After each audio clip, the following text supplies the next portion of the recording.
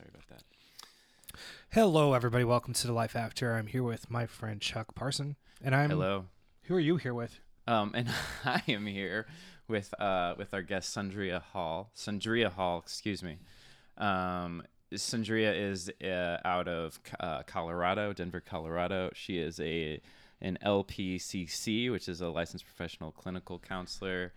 She also does some online counseling and some coaching.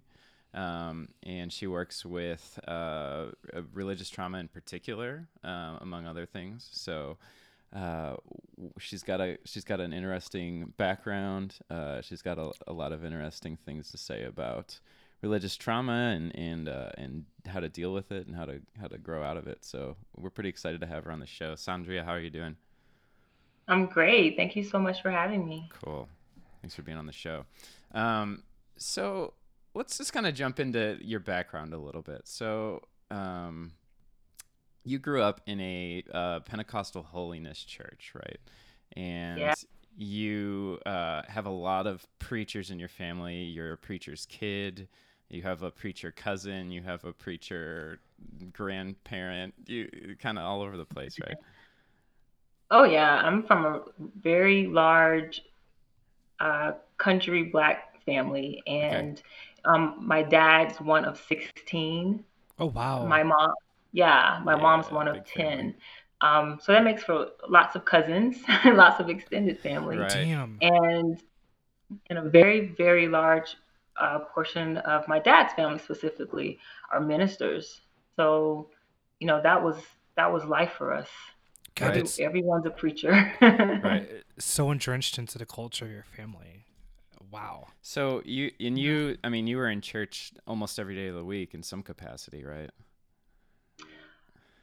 It varied. So, for a while, my dad was kind of an assistant pastor, musician. I grew up in originally, the church that, first brought them into the fold.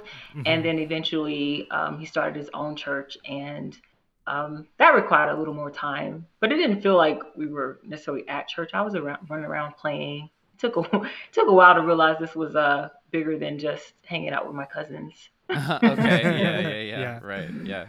Can you describe what your church was like? Because I feel like everybody's churches are so different, and I would love to hear kind of what the culture looked like that you're coming from. Yeah, we were sanctified holy rollers. What that means Hmm. is the women wore dresses down to their ankles, sleeves down to their wrists, no makeup, no pants, no earrings. Wow. Um, we couldn't listen to, the blues, the devil's music. We didn't Mm-hmm. even go to the movie theater. Oh my That God. that that was even a thing. It was Ah. life was about God doing the work of, the ministry. So one word we would have thrown around back in our Christian days is like, oh, that sounds very legalistic.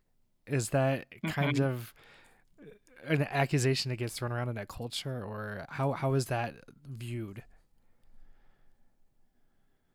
I don't know if the term legalistic is what I would apply to that experience necessarily. Okay. It was just holiness. You had to be set apart from the world in Sure. every Okay. way. So you needed Right. to look different, talk different, your fun was different, Mm-hmm. everything.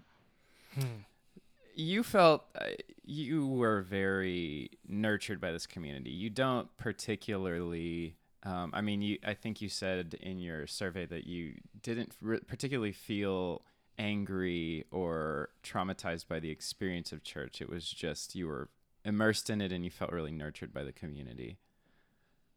Absolutely. Again, huge family. This is what we did. Sunday dinners, Friday nights, like these people were always in our lives. This was family. I didn't experience any, traumatic personal abuse or mistreatment in any way. I'm telling you, the music was fabulous. Hmm. It was amazing. Uh It huh. wasn't until I started to walk away and try to change the way I thought that I felt the traumatic experience. Right. Oh. Let's talk about the music a little bit because we Mhm. honestly on this show, um, we tend to like the focus tends to be on how bad Christian music is, because in white church, quite frankly, like music is pretty bad. It's pretty run of the mill. It's pretty redundant. A lot of the pop music tends to be like a copy of something that's more popular, but the experience in black church is so different, right? I mean, you still really have a connection with that music. Oh, absolutely. It was the music we did. Sure, there were more popular, famous gospel artists at that time that our choir would, sing their songs. But these were young musicians. They were writing music, Mm-hmm. playing the guitar and the drums and the organ and um, the baddest choir robes you've ever Yeah. seen with the rocks. I mean, it was a show. It Yeah. was Yeah. Yeah. amazing. Yeah. That's man. That's so interesting to me that like what did you say, the rocks, like Yeah. what do you mean by that? What is that? It's the side to side. It's the pause when you need to with the Okay. song and pick Right. it Right. back up. Right. It's the Yeah. hand clap up high and the hand clap down low. Uh-huh. It was Uh-huh. it was it was a A party. little bit. Yeah. Yeah. Yeah. I love like though just like this kind of juxtaposition between having like such an effort to be not flashy with the way that you look, like everything has to be so plain and everything covered up, but then like it's when you're in the music, it is kind of, it's a production, it's a big thing, and there's a lot of attention and everything. It's an interesting juxtaposition to me. Well, I mean, what else did we do? Right. You know, Uh-huh. everything that we did was centered around church, so we made that as amazing. Right. Mm. Well, So a lot of your like so much of your creative energy was going into that, because it wasn't going anywhere else, right? absolutely, So, absolutely. so how I want to ask you this. I mean, like Chance the Rapper, for example, has like brought gospel music into the mainstream in a different way. Kanye is like about to release this gospel album, which God knows what that's gonna Good Lord. be. But like, Uh-huh. so I think a lot of people in our community struggle with like, I really loved this Christian music, but I really have a hard time with the message now, or I associate it with some difficult things that I had to deal with. How does gospel music fit into your life now, or how do you go about engaging in that? No, I don't listen to all of it. Right. I'm very particular. But there's some, especially some of the older songs, they still resonate and they remind me of, specifically in the Black community, the struggles that we've had and what Mm. we've overcome. And it's Mm-hmm. kind of just a soul lifting, feel good, keep fighting, keep pushing. We're winners. And from that perspective, I still connect very much. But there's some that's kind of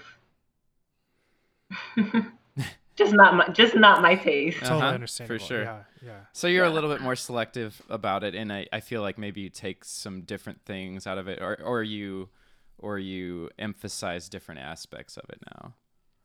Yeah, I recognize the connection that the church has had in the Black community. I mean, we go back to slavery, and you're looking for somewhere to go, somewhere to create community, somewhere to feel safe, and that was the church, and music came out of that. So it's, in essence, it's life giving Mm-hmm. to some extent. I think some other things happen as a result. Just for me, I go back to that space and what that means for the community as a whole. Mm-hmm. Mm. Mm-hmm. That's yeah. I mean, that's super important. It's occurred to me. I mean, it's obvious. It's out there that like Christianity has sort of like served as a unifier for the Black community in a lot of, I mean, the civil rights era in particular. There are obviously two sides to that, right? I mean, Malcolm X's side was a little bit more Muslim focused. Dr. King's side was a little bit more, and I mean, not that they were like opposed to each other completely, but there was a divide there. But it seems to me, it seems like historically and even still now, that Christianity is sort of expected to be part of the Black community or part of the Black identity. It has gotten the Black community through some very difficult things. It is also caused the black community a lot of problems, because you have, I mean, Christianity the Bible was used to justify slavery for however many years. And I mean, it's still is in like the dark corners of the South, right? So do you find yourself feeling like you are an outsider or somehow viewed as other in black what am I trying to say? Black Spaces. Thank you. Okay, I'm gonna reword that. Do you find yourself feeling like an outsider or otherly in black spaces? Absolutely. I did a talk today at Colorado University around counseling in the Black community, and one of the um, obstacles, or something that a clinician has to consider is the allegiance that the Black community has to religion and or spirituality. And look, I have this because I spoke about it today, but these are some stats from Pew Report, and it says in America, Blacks lead in stats on belief in God at 83%. The importance of belief on one's life at 75%, frequency of prayer at 73%, and feelings of peace and well-being at 69%. In every area that this study looked at, Blacks were at the helm. And interestingly, I think it may be the same study found that like black millennials aren't leaving church, and actually might be, I think, maybe even gaining attendance. So we tend to talk about the millennial generation as like the one that's definitely leaving, but it's not as true in the black community.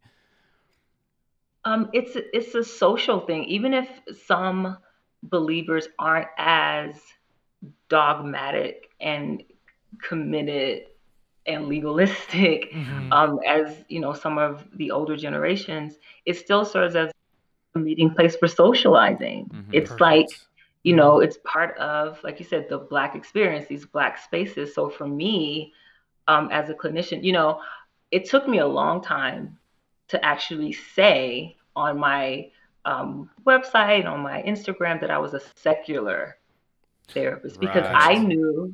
I knew the effect that would have on the Black community, and my heart is for the Black community to get counseling, to get help.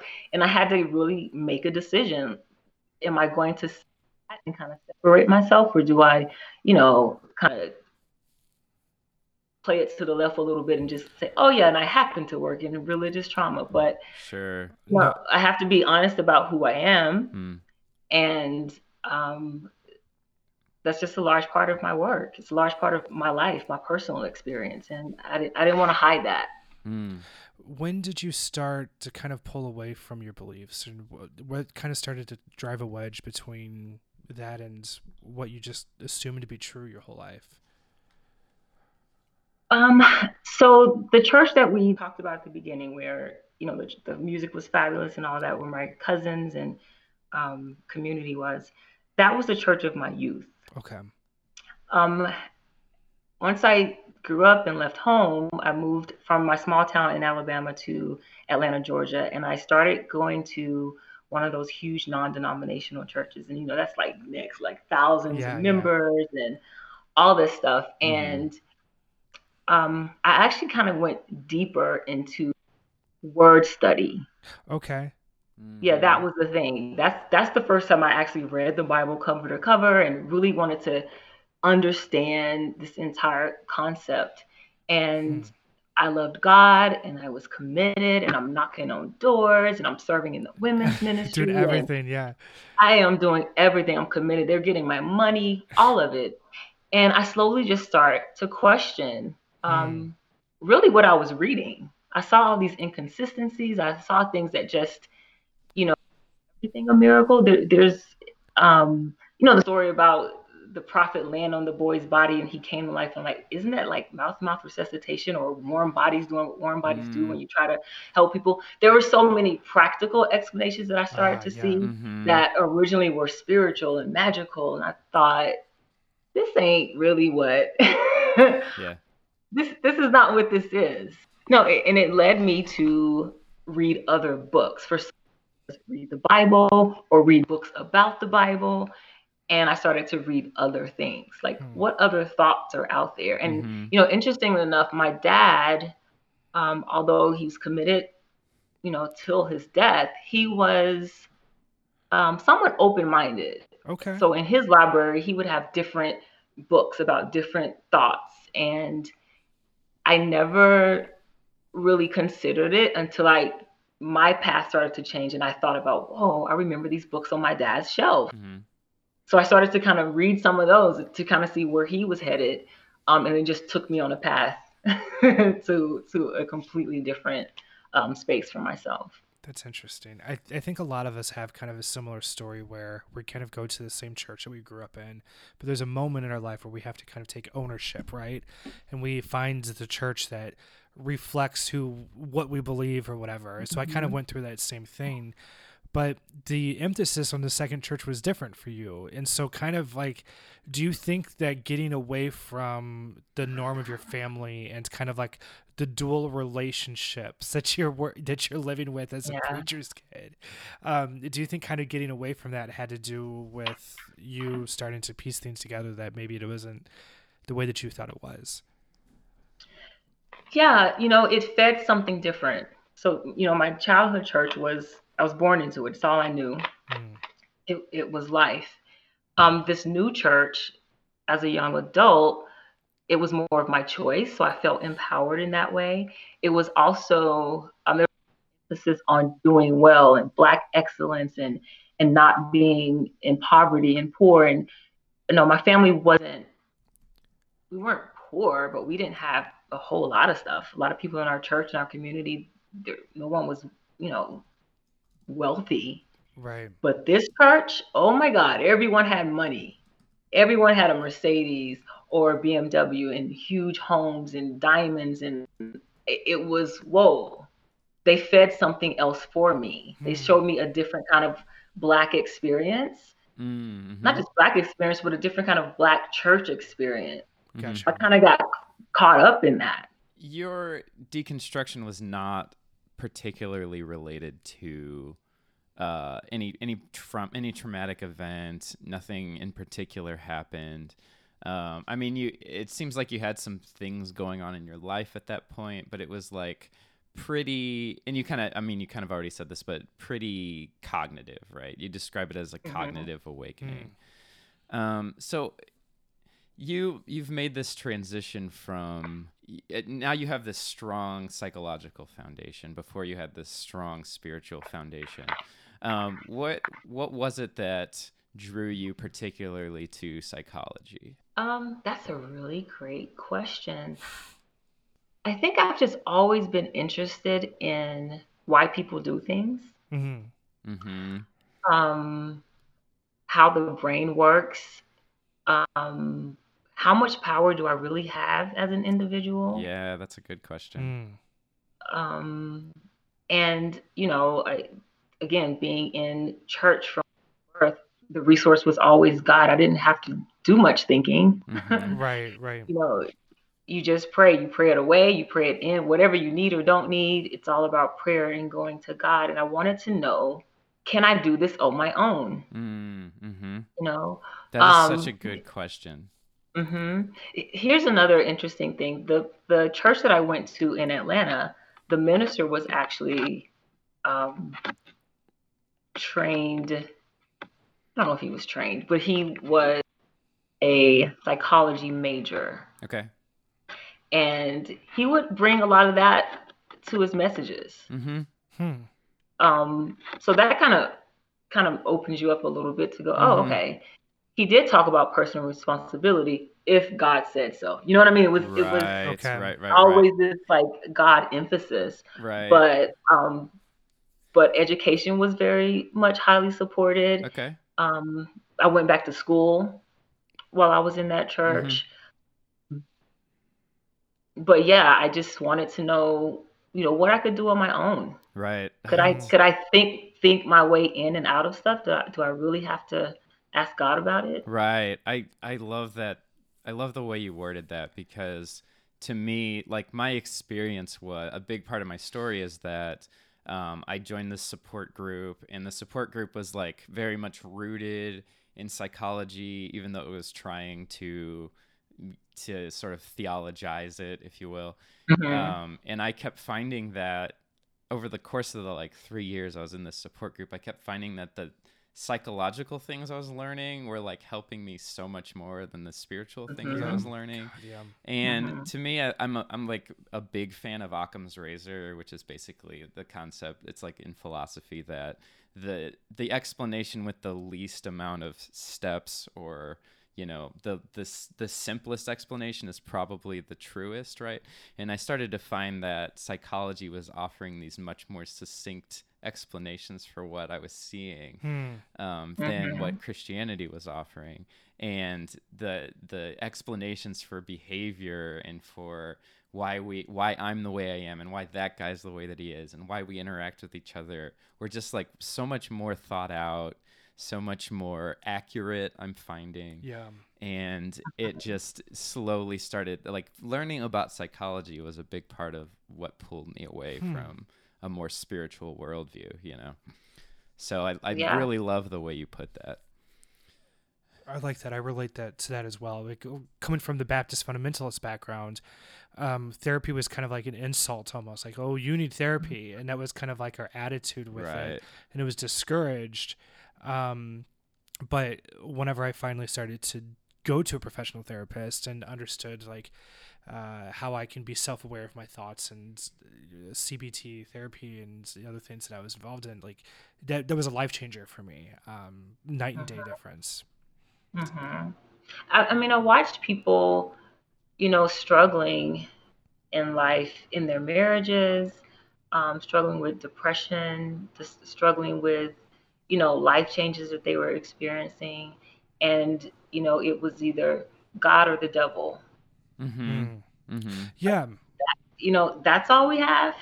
Right. This couldn't be, like you said, something else happening, in our brain, our body, and the chemicals, and something else is affecting what's happening in this person's life. Right. You mentioned that it was either God or the devil, and it's like there's two extremes, and that's the only place that you can find anything. It's the only two categories that you can put anything in. How fucked up is that, right? Like, how unnuanced. Can you speak to that a little bit, like from your professional perspective? Like, what does this black and white thinking come from, and how can it affect us? Well, from my perspective, I think when you're in that world, you're trying to, one, do the right thing. You want God to be pleased. You want your life to be blessed. You want healing in your body, in your relationship. You want good jobs. It requires obedience. And there's no gray area in obedience. You're either doing what the Lord says, or you're not. In rebellion. And that's in rebelling. And then that's the devil's side, And the other thing that I think that thinking robs us of is personal responsibility, because that's so if you do something jacked up to someone, then it's the devil made me do it. Repent to God, and we'll make things better. You could even do something fantastic. You could do something amazing that changes your whole family's life. Go to college, or I don't know, figure something out that's just fantastic, and you still don't get to say, I did that. That belongs to God. Right. You never really you don't own your good or your bad. You're just kind of this person existing, waiting to die and get your reward in heaven or hell, right? Yeah. The other problem with that too, with having a kind of a culture that's built on that sort of forgiveness, right? Like it's more of like, okay, well, I forgive you, and that becomes the expectation. And so what I noticed is it's easy for people to become bullies, or for people to get stuck in situations where they're constantly being victimized by the same people, because the Bible says, well, forgive them 70 times 70, or there's a verse that says, and if they say that they repent, then you are to just accept that and not question, and then to treat them as if they are fine. So I see a big difference between like this apology, like I'm sorry thing, and making amends, right? Where Oh, you right. actually Yeah. take responsibility for what you've done and you are able to kind of word it in a way that um, does justice to the situation. Absolutely. You know,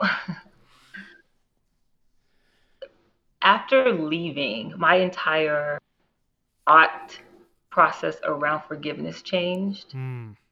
I find that the institutions that require you to forgive even the most heinous act, the most Mm-hmm. evil abuse, are churches, Yeah. Mm-hmm. religion, and often your family. Yeah. Mm-hmm. Mm-hmm. Your gross old uncle could have touched Yeah. you for all your childhood, and he's still at the dinner table. No one's confronting that, Right. and that same concept exists in religion. I prayed, I'm forgiven. You gotta let me back in. And when you take away God and my forgiveness is what gets me into heaven, so I got to do this. Take that away, and you get to really deal with these injustices. You really get to confront that person that did that, and no, you're not invited into my home and in my space. I get to, Wow. set Yeah. boundaries and have a safe place. And that's just one example, but it really changed my entire around forgiveness. And I don't. It's not something that's automatic for me. I don't force it. Not everyone that does me harm is forgiven. Yeah. And Right. I'm not God. Why is my forgiveness so important Right. to you? Right. You Mm-hmm. know, the thought is usually, well, if you don't forgive, then you're harming yourself. No, no, no, I'm fine, because the evil person, the abuser, the person that mistreated me is no longer in my space. I love there's a balance to it, right? I mean, like if you are overtaken by bitterness and you're thinking about the stuff that they've done, yeah, that's a whole other story that we could Right. talk about. But what you're talking about is, I've Based. Yeah. in church there's these weird I've had weird circumstances where somebody had like a bad thought about me, so they needed to come and Oh God. apologize to Yeah. it, Oh, that and it was like totally. these Yeah. weird like backdoor passive Yeah. aggressive Yeah. things. And it's usually like very ambiguous in their anyway. Yeah, that's a weird thing. It's that a happens. I've kind of weaponization forgotten of about that. right, it's a weaponization of not just forgiveness but bringing up the offense when it really wasn't. It was a non-offense, Right. but like that's what the focus is on, is like these weird black and white like, oh, I had a bad thought, now I need to like spin out of control until I feel better about the thought that I've had that was evil, until I feel like I'm on the good side again, and it's just looking for that internal confirmation of our feelings that Right. it doesn't add So up. That's not how it works. let me jump in because I don't. Okay, so I don't want to get you in trouble. I know you have to choose how you approach things professionally, but since it's been in the conversation recently, the issue of black forgiveness, right? I mean, we have the shooting, we have an actual murder in Texas, right? A police officer murdering somebody in their own house with no discernible like reason to do so. And we had, I don't have any particular strong feelings about the relative of the victim choosing to like forgive and embrace the police officer, but there's this larger conversation that I think ties in with the pervasive nature of Christianity in the black community, is that this idea that we have to forgive everybody that wrongs us, right? Mhm. How do you feel about that? Are you okay addressing that? Because I can cut that if you don't want to talk about it. I just read the numbers, right? We see how impactful religion and spirituality is on the Black community. It's really it's at the base. It's fundamental. And this is me personally. This isn't even about any clients that may come to my office. This is just my personal perspective. When I saw that, I felt multiple emotions. I felt anger. Hmm. I felt sadness. I felt hurt, and so much came up for me. Um, the people that, while I was in church, that really did a number on me, that were just in relationships, mistreated me, Hmm. and how I forced myself to forgive and I stayed in that space, and then I was mistreated again. And it's almost like I'm going to get a cookie for this, though. No, maybe you are the evil person, but my reward is coming Okay. soon. And there's never any true confrontation or that space for that person to deal with it. In this case, she's going to go to jail. Maybe she'll think about it. Who knows? Um, Maybe. maybe, but I think there's something to say for a human being to be able to set boundaries I love that. between themselves and um, a killer. Mm-hmm. I mean, that's as an just extreme example, right? It's an extreme example, and I'm thinking But about that. but it's real, but it's like real and like pervasive in our culture. So it's like, as extreme as it is, it's not that, unfortunately, not that unusual of a scenario. No, I have so many stories. I know someone that was in a relationship, and her husband was, a womanizer, and you know contracted HIV, brought it home to her, and she was still praying for Mm-hmm. God to change him and heal her. He since died, and now this is her life. Wow. Where's God? Right. Mm-hmm. And I don't buy the whole, well, there's a lesson in this. Well, Mm-hmm. the lesson is we get to set boundaries. We get to say no. We get to Right. remove harmful people out of our spaces. Yeah. I love that. I thank you for that. That was Yeah. such a good answer. Thank you, because it's one of those issues that sort of gets swept under the rug because our culture outside of church values forgiveness so much, and especially there's this like I mean, there's this white black dynamic where it's just like white people just expect to be forgiven. Like and it doesn't go both ways, in my opinion. Black people do not expect to be forgiven in our culture, and white people do.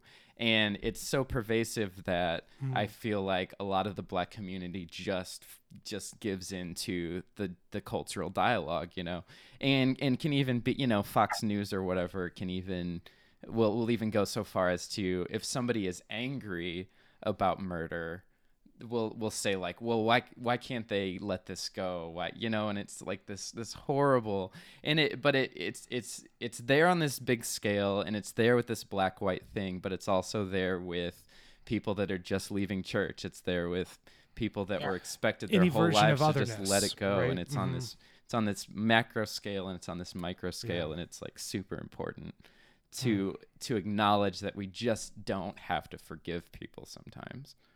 Right. And what I thought about, that's in that situation, that was that I think it was the brother. That's his personal choice at the end of the day, right? Right. If Yeah, that's absolutely. Yeah, absolutely. what he wants to do, that's what he wants to do. If it helps him sort through it and move on with his life. Yeah. I think, kind of along the lines of what you just said, it's on the big screen. It's for the world to see. And I think about that with even my clients that are, on the verge and slowly moving away. It's one of those things where, well, maybe, he did it. It's almost like a testimony. He did it. He forgave such a, incredible injustice. Maybe I can do this too. Maybe I should go back to this spouse that abuses me. Maybe I should um, let nasty old uncle stay with us, because God's going to bless me for my forgiving heart. That's where I get concerned, is how is that interpreted, the effect that has on the lives of other people. And I think you even mentioned before, because if you are around that creepy uncle, you're almost doing that as a action of your faith, of like, well, I believe God, wants me to forgive, and so now I'm going to be protected. But then you fall into being victimized over and over. Right. And over. Surprise, like God doesn't actually protect people, because he probably isn't real, I definitely agree with that. We need to take a break, Yes. And when we get back, there's this subject of what it means to be trauma informed, and what exactly that phrase means. When we get back, do you mind if we cover that a little bit? Sure. Awesome. Cool. We will be right back right after this. Okay, Chuck, are you ready? We only have one shot. We got to make this work. Wait, you didn't Just read your lines. I'll give you the paper. Okay. Psst, are you guys ready? Are you ready? All right. Are you ready to deconstruct with friends? What the hell? Where did all this come from? Deconstructing your faith used to be lonely got a band? and boring as hell. Wait. But no one must deconstruct their faith alone ever again when you deconstruct with friends. Chuck, tell them what we mean. Yeah, Go. that's right, Brady. Yeah. The Life After has a. What the hell, Brady? I went full on Jumanji on this one, but keep going. He's a rental by the hour. The Life After podcast has a secret Facebook community and Slack channel for people deconstructing the Christian fundamentalism and other oppressive religions. Meet new people And elephants. And deconstruct with friends. Nice job, Chuck. You even got the echo. Thanks. That was kind of cool, I guess. Oh God, he's touching me with his trunk. You can apply for the secret group It's wet. on our Facebook by answering 3 entrance questions. Your membership is hidden, and the admins keep the room constructive and helpful. Now, can we get this elephant out of here? Nope, probably not, but we can. Deconstruct with friends. There it is. There we go. Welcome back to Life After. Hey, so what I want to touch on, if that's cool, is what does it mean to be trauma informed? So that's kind of a catchphrase that I'm hearing in the, in the online spaces of people who have left fundamentalism, and I want to know what that means and what our listeners can benefit from that.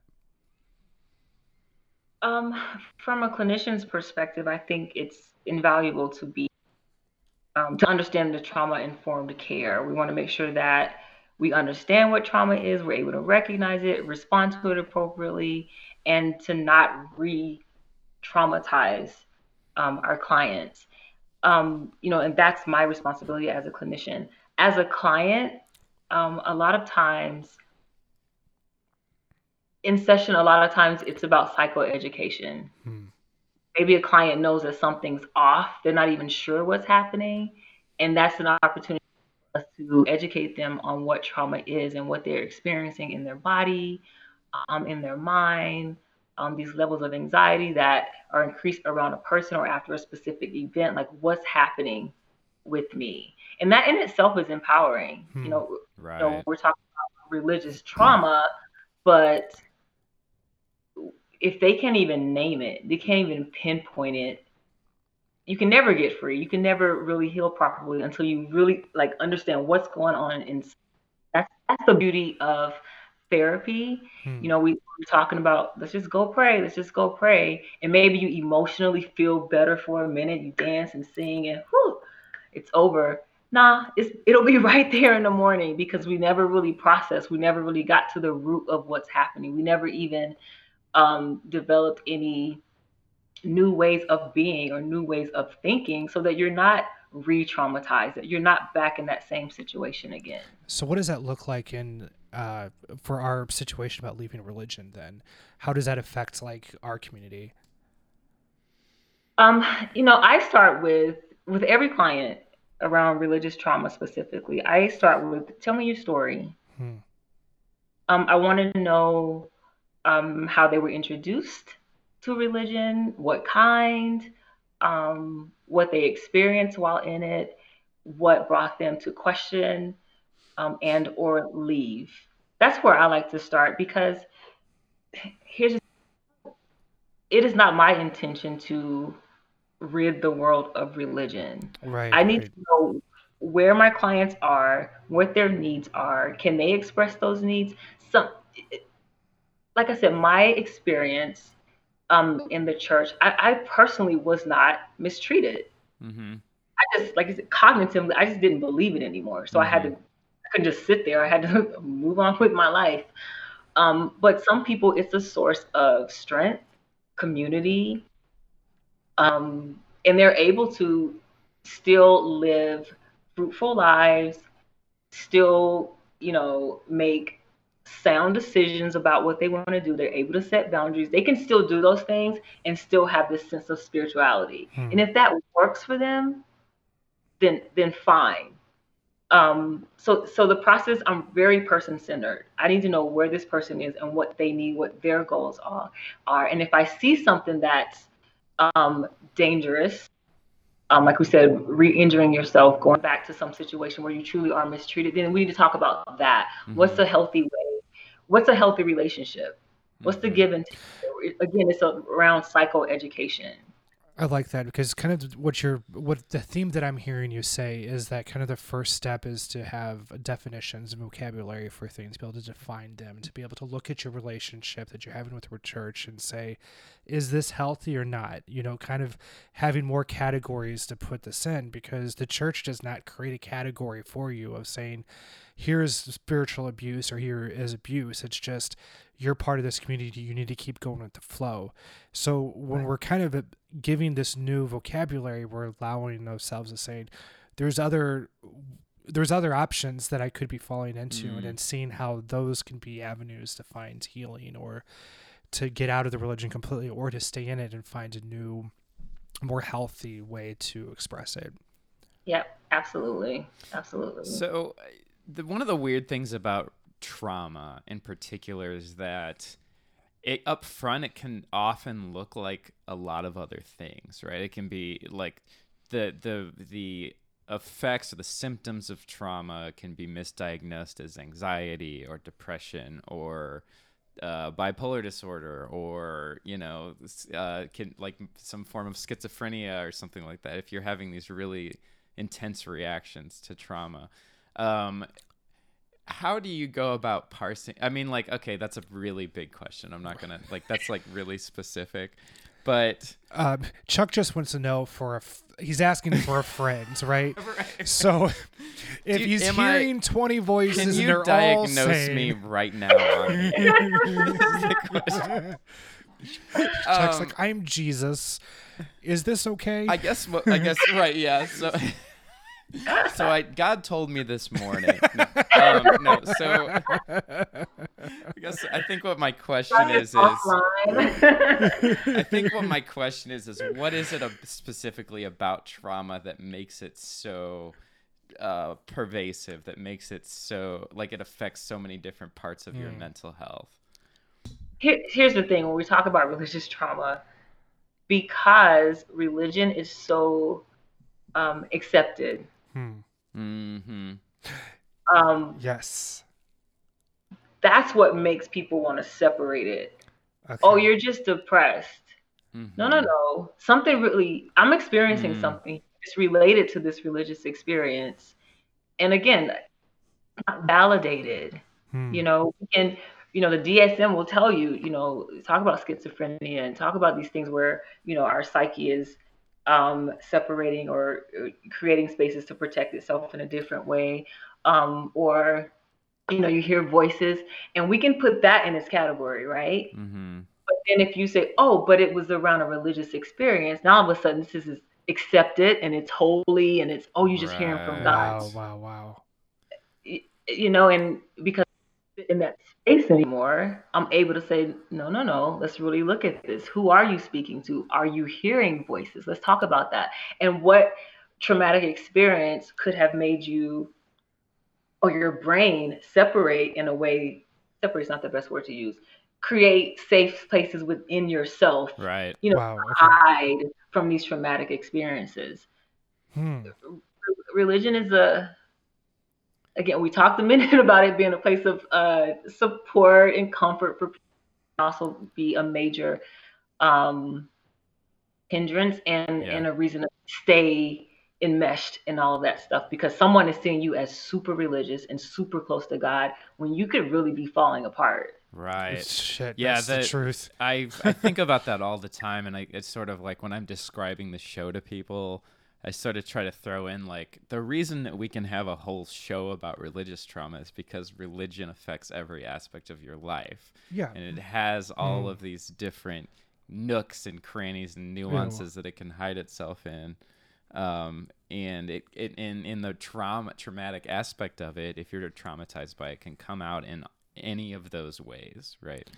But the thing too about questioning if you're indoctrinated or trying to figure out if you have like the right beliefs or whatever, all the tools that you have to validate and verify are being touched by the religion as well, right? So one of the reasons that it's so pervasive is that all the tools that you need to move on or to question or to verify, all of that's being is being held by the religion. And so I don't know, it's kind of like who's policing the police at that point.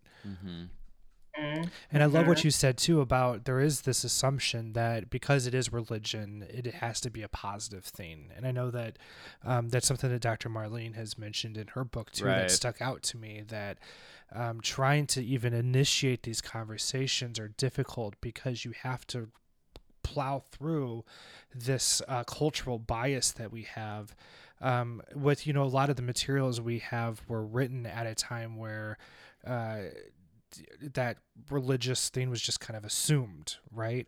But now that we're beyond that, we've progressed, we get our facts in different ways than before. We're able to have more resources and more information, and so it feels like that sort of bias is not fitting in with our culture now, where we want to have evidence for things and we want what's going to have the best results. And so I feel like that's kind of creating another sort of friction that previous cultures or previous generations didn't have to really encounter as much. It's like a cognitive dissonance that happens within a person who's questioning these things, but this is God. We talked about earlier, they put that filter on, so I got to look at this filter, but I know something's off, but I can't say that. So I'm going to go to church anyway. I'm going to sit here. I'm going to continue to pray and get the word, even though something else is happening. I'm getting information. Like I said, we get it. You go on Instagram, you can get so much information. Not saying it's all accurate, but there's just a lot more conversation. There's a lot more information, a lot more resources. And, sometimes someone will be so engaged with me on Instagram around this stuff, and then all of a sudden they just cut off. And I get that though, because you start to touch places that are like, whoa. Again, that cognitive dissonance will set you back. And then you start trying to live these dual life where I'm still a believer, but I really don't believe it, because you don't want to lose bits of what that belief brings you. It's like what you've said before, Chuck, about as you're going through the beliefs, like how many do you actually need to boxes do you need to check to still be considered a Christian, right? Yeah. How much of the Bible do you need to believe, or whatever do you need to? Because I mean, we could say, oh, it's a narrative, but when the narrative claims to be true or to have some sort of manifestation on our real life now, then it matters, right? And to act like it doesn't matter is gaslighting. Right? Yeah, I remember one time this pastor at this really shitty Baptist church I was at was like, First Baptist Church is shit. Basically, was like giving this talk about apologetics, and he was like, how come there's only two copies of Plato, but they never questioned the authenticity of Plato? And it's like, because Plato wasn't trying to dictate the way we live our day-to-day lives, and also Plato didn't claim outrageous supernatural things that have no precedence in real life. Right, exactly. Well, he kind of did, but like nobody believes him anymore, so nobody questions it, right?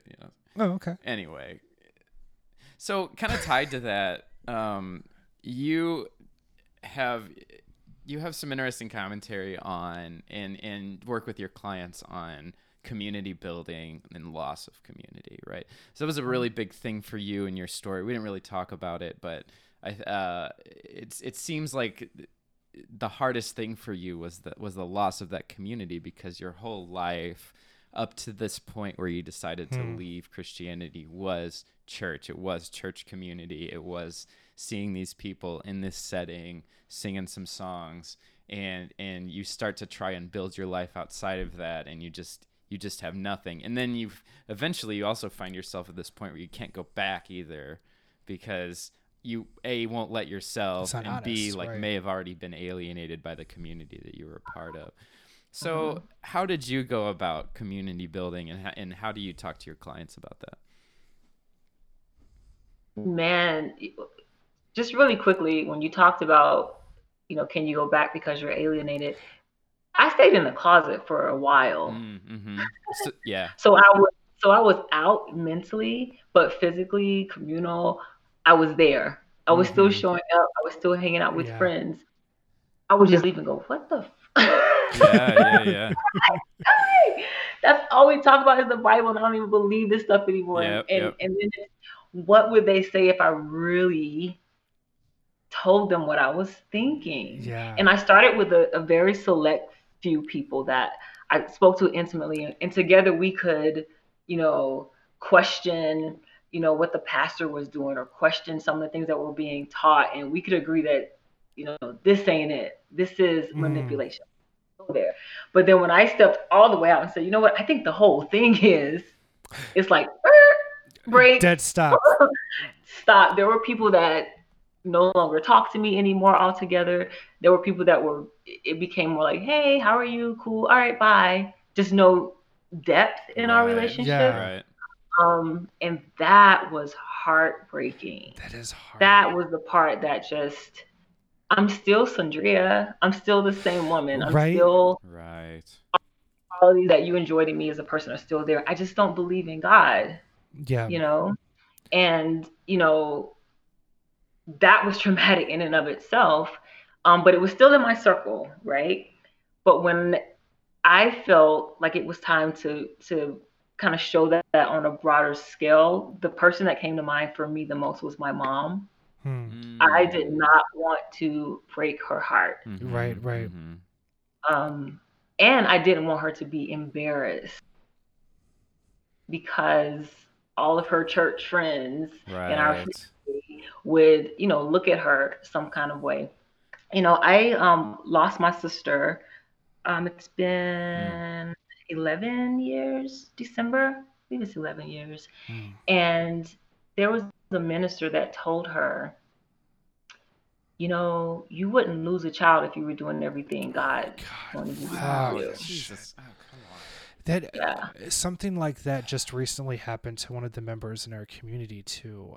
That she's no longer a believer, so a church had used her daughter passing away as a sermon illustration, and it's like, oh my God, like so inappropriate and so wrong. It's heartless. It's selfish. And she just didn't deserve that. She was a mom grieving, losing her child. How is that God? Right. Where's God's love in that? And it's that sort of thing that gave me the courage to stand up. Yeah. Say, no, thank you. I'm not a part of this. You're not going to keep re-injuring people. And my mom's a sweet lady, and she, will say that it hurt. But I'll say, fuck them. You know what I mean? I'm just that other side. Just leave her alone. Right. And, not just for my mom, it just grew to, me wanting to be that person that said, hey, life, there's another way. There's another community. And, as I opened up, I found other spaces. I found other people. It's similar to a breakup. If you create this life with this person, your family, your friends, your holidays, like it's all about, your world. And then you break up, and who gets the friends and who gets the dogs. And you kind of forget that there's a whole world out there. So there's a concept that I use in therapy, and it's from choice theory, reality therapy. And it talks about our quality worlds. And in these quality worlds, we have people in them, right? So maybe I have my husband, my kid, my mom, my best friend, like all these people that are super important to me. And if they are not intact, then I'm not happy. I'm not well, right? But we put them in there. So we put them in there, we can also take them out. It doesn't mean that they're Mm-hmm. completely out of our life, but they don't have to be that inner core support that, helps you do life well. Right. Right. And, I like to do that on paper and people kind of see it and go, whoa, whoa, I can just do that. Now, obviously, to do that in real life, to walk that Right. painful, to grieve those losses, but to show people that you can, just like you can take those people out of that intimate space, you can put new people in there and still feel just as fulfilled in this new community. I fucking love that. One thing I love about therapy is just having like concepts like that help you like just filter the way that you take in information and the way that you live your life, and just using that abstract part of our minds again of like that we used to use that always just directed things to, oh, that was God or that was Satan. Now we can use that same like filtering like mental system, change it completely and say, no, there's other categories where whatever, you get what I'm saying. What I love is that we're able to kind of use the abstract parts of our mind again, Right. but to heal from the stuff that the last set of rules made, And there's still, there's a grieving process. I don't make light of it or, make any promises that everything's going to be, Right. you are grieving your losses. But after that grief, you can rebuild. It's a real thing. It's available. There are people waiting to love you and embrace you, and walk in this new way of life with you. It's not, if when church is all you've known, you don't even know the possibilities of community outside of that. And for me, my community grew. It's way bigger than it used to be. Different people, different thoughts. Some are still Christian, some are, various beliefs. It's a huge community of thinkers. Yeah. So that's actually, you bring up an interesting point, because you do work with people that are still Christians. You work with people that have probably different religious beliefs. Your goal as a therapist is not to like draw people out of Christianity, right? I mean, like that would be like super problematic in the profession. But so, I mean, I feel like, okay, so I've thought a lot about this, and I don't want to be too, I don't want to, like, we try to be fair, but we're also kind of hard on religion because we see how it's hard on other people. But at the same time, like I can't not acknowledge at the end of the day that there are communities and there are people that really need religion because it's the thing that gives them a sense of purpose, and they struggle to find a sense of purpose, whether it's for socioeconomic reasons or because it's, because their life is just really hard and complex. I mean, I'm thinking about, like Maslow's hierarchy, right? Like there are these tiers of existence, and for people that have their basic needs taken care of, like food and shelter, it's a lot easier to like go about the like very complex process of establishing your own purpose. Or people that have their social needs met are more likely to be able to like establish purpose. But there's a phase in life in a lot of people that are not in positions where it's like super easy, or they're in social situations where it's very difficult to step outside of religion, or they're just not ready yet. So your goal is not to eradicate religion, but you do help people reface, you do help people rethink, you help people that are going through transitions. What does that look like, and how do you go about that without stepping on too much on, people's beliefs? So I've long, knocking on people's doors and trying to lead them to Christ. Right.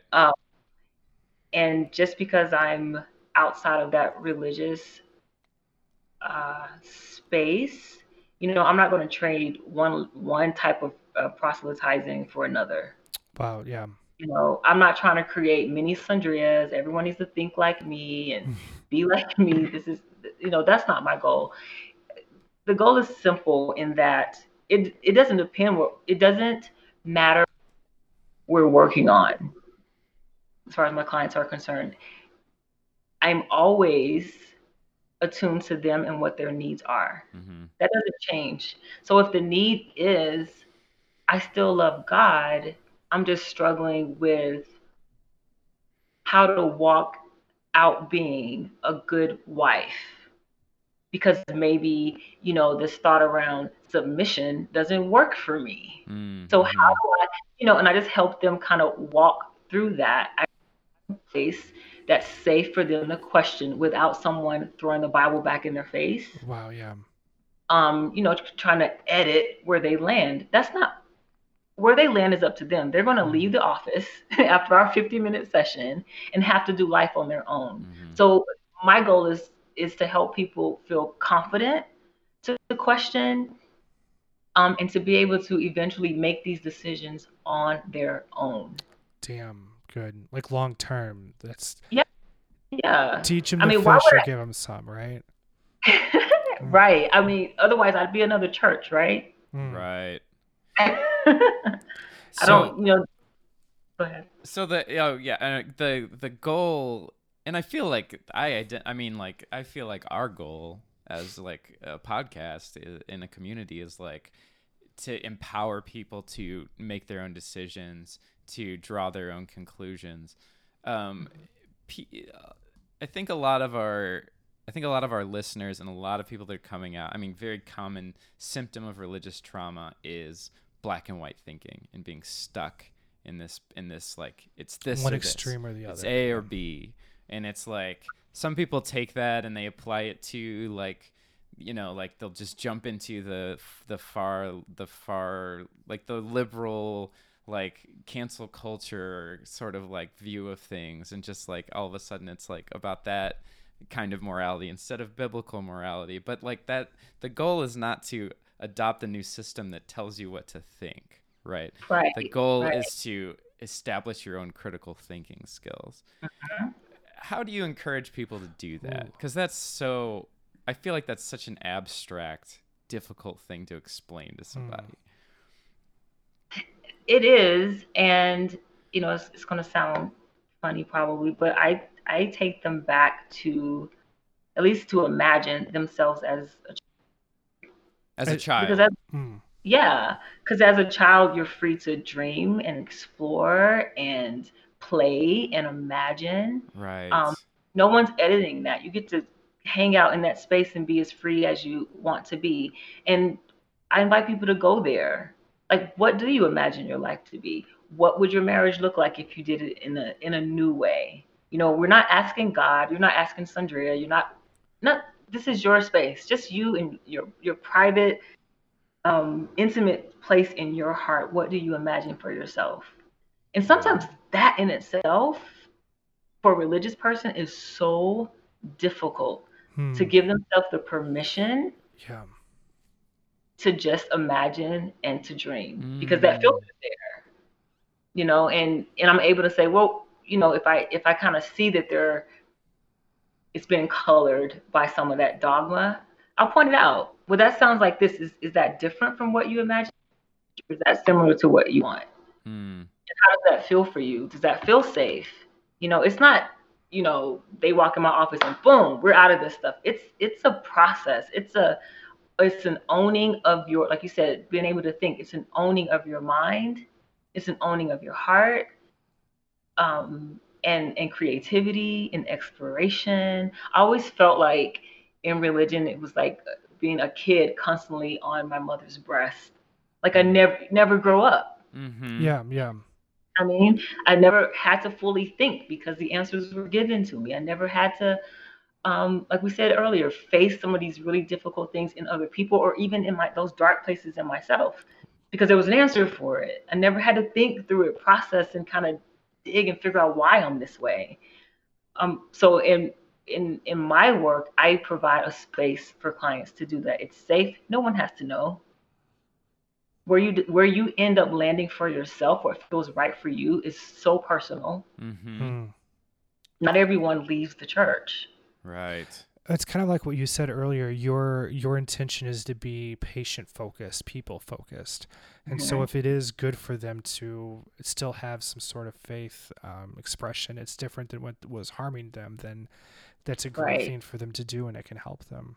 Right.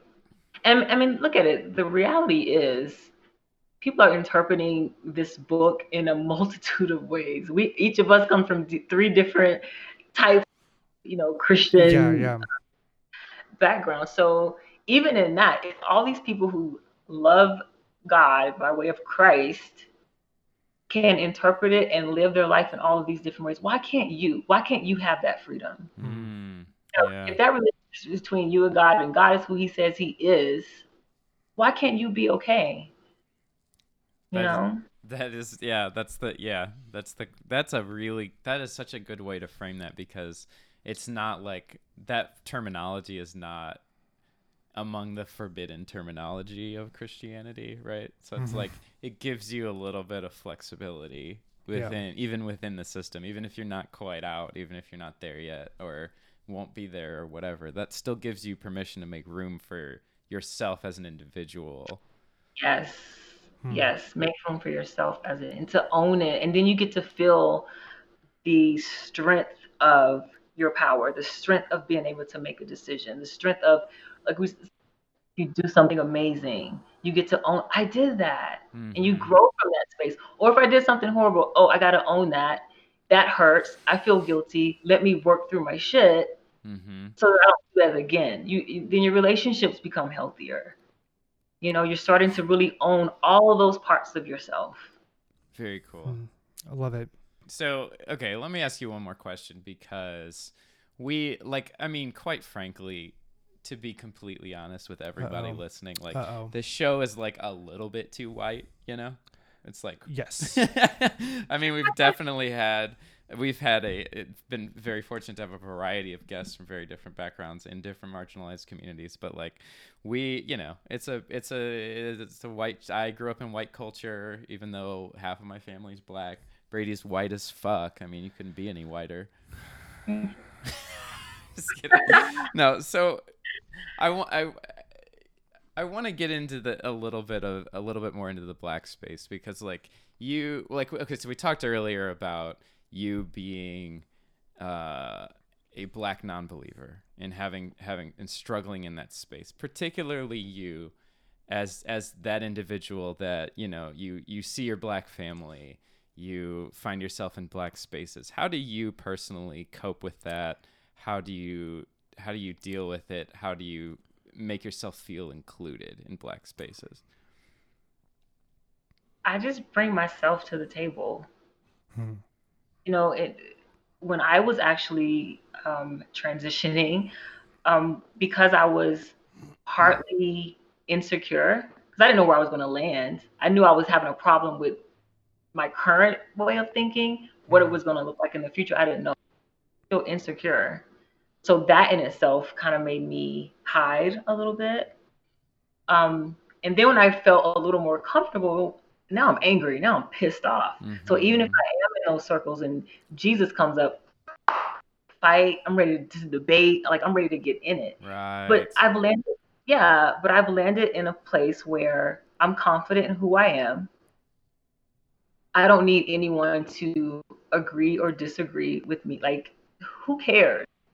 Where do we connect? If we connect on, we're both moms and we love our children, then let's talk about our kids. If we, are into certain music or fashion or movies, like there's so many other things to connect with people on, and that's what I focus on. And honestly, again, sometimes depending on the circle, that religious thought or talk is such a social thing that it's social on Sunday. That makes sense. That is not really a big deal the rest of the week for some people. Right. Or they just prayer and you're private and you keep living your life. Sometimes it's kind of like outsourcing the theme of your small talk. Sure. Yeah. I mean, that's what it feels like to me. I mean, there's definitely things that like, oh, because you believe the same thing as me, then we're going to have common experience. We're going to feel like a kinship. But a lot of times I feel like I've looked at my relationships with people while I was in the church, and I still crave something deeper. But we didn't really have the words for that because we thought what we were talking about was the most ultimate everything ever, but I just found it also lacking. And I also found myself, when I was in those environments, having to make myself smaller with the hobbies that you just mentioned, where we have these other interests, and I felt like I had to kind of make that a smaller part of who I was so that I can grow in this holiness or whatever. But now that I'm outside of that, it's like, no, I can tweet about how much I love television and I watch it, like, and Right. to be able to talk about like the other things that make me me. Yes. And just one last thing is and we've talked about this, Chuck, too, with our creativity, right? Like when our creativity was always wrapped up in doing something for the Lord, or like, Christian music, or for me, it was writing. I wanted to write these Christian allegories, but now like trying to rediscover my, my creativity without having to have that filter on, raw dog in it, if you will. It's harder to find that, like that new, trying to find that new voice, because I'm not having to do an accent, Right. Mm-hmm. That's so, that part about you're thinking you're in these deep relationships, and then you realize you're really not. Like it's still surface. We're all still giving, Yes. um, Yes. giving answer. Ain't God good? Yes, He is. all the time. Like everything's already planned. So how do you go deeper if you're, everyone's quoting the scripture back Right. at you this quick? It's just amen and Yeah. everything, and no one's exploring or trying anything new. Well, because the church that I went to, the last church that I went to, I was disfellowshipped. So literally, I lost those relationships and friendships in a moment. And that's sobering as fuck, right? Of like, I've spent nearly a decade with these people. This has been my, replacement for a family. This is my entire support system.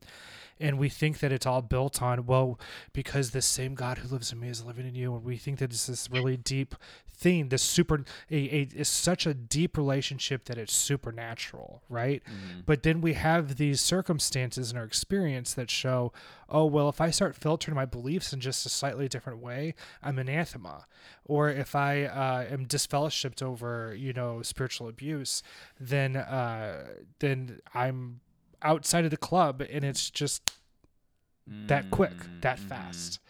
Man, that's so sobering, to realize that, God, it's not, these relationships are not as deep or meaningful as No, they they're come across. really like, dude, that was one of the things that got me out, was like going back to the support group I was in, which was a Christian support group, but again, it was like rooted in psychology, right? So it was like we were getting into these conversations that were so outside of what was acceptable in church that I was like, oh, finally, you can have like, this goes way deeper, right? But I wanted to point out something about what you said, which was like, the first thing you said was like, well, if I want to get in an argument about it, like I'm not afraid ready to do to rumble, that, right? But also like, if I want to just talk about TV or movies, like I can do that too.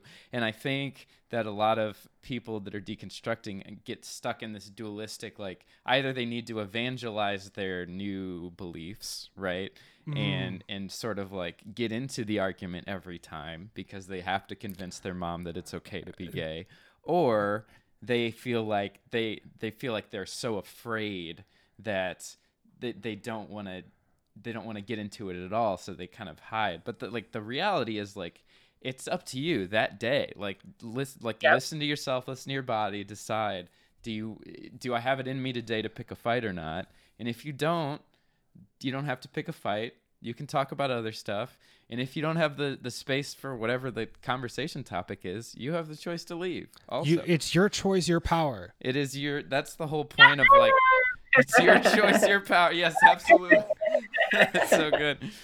Tell us about that. What does that mean? What is your choice, your power? That is exactly what it means.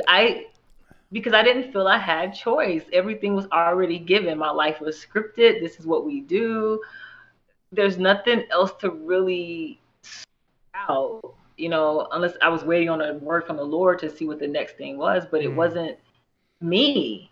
But once I came out and I started making choices, I started to see my personal power. I started to see my life change because of decisions and choices I was making. All of a sudden it was like, whoa, I talk about supernatural. I felt supernatural all of a sudden. I wasn't waiting. I didn't need permission. I I didn't need love a that. word or a Mm. scripture for someone to make it so for me. It's like, Sandra, if you want to change your life, if you want to make more money, if you want more education, if you want to be healthier and more fit, if you want to travel the world, get off your ass. You don't have to, pray and fast to get an answer. Just go do it. Be Mm. practical. Enjoy life. Participate. And that's where I came up with it's my choice. It's my power to wield as I see fit. And that's what you named your website. Can you tell us a little bit about the services that you give that our customers? Ew. Oh, I'm so sorry. Edit this out. Our listeners, Jesus, to see what our listeners can do to get in touch with you and what you're doing. Sure. So visit my website. It's mychoicemypower.com. You can also visit me on Instagram, and it's, what is it? My Choice, My Power Counseling. Okay. And I offer counseling. I focus religious trauma, women's issues, and life transitions. And oftentimes they all kind of Oh, roll into damn. one Yeah. thing. Big time. Uh-huh.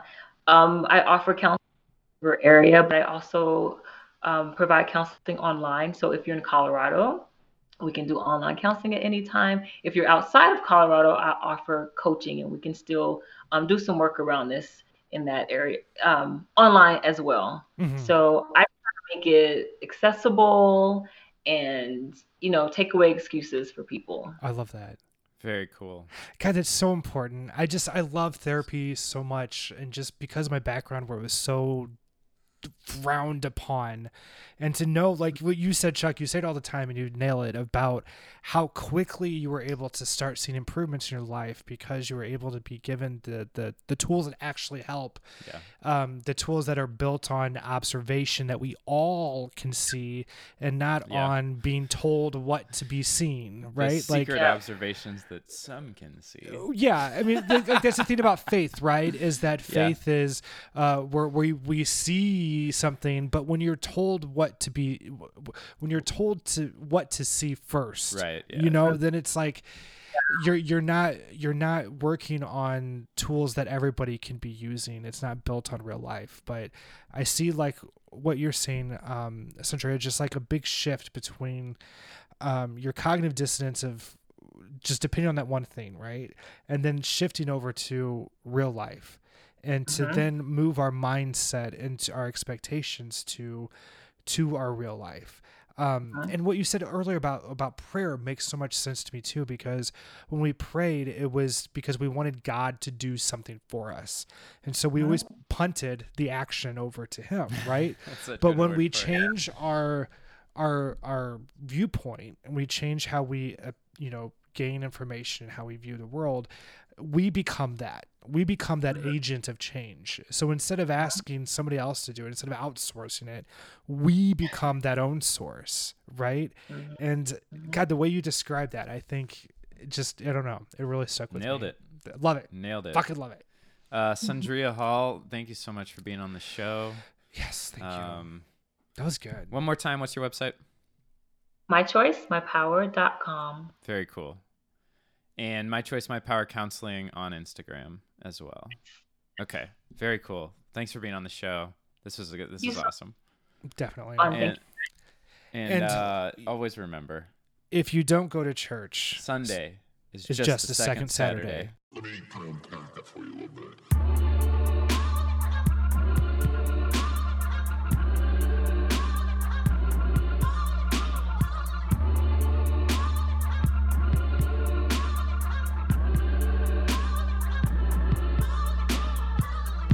In the middle, I am no Malcolm, I ain't no Martin. More like 95 Spartans kicked out the garden. Back to back stab at God King and ask for his pardon.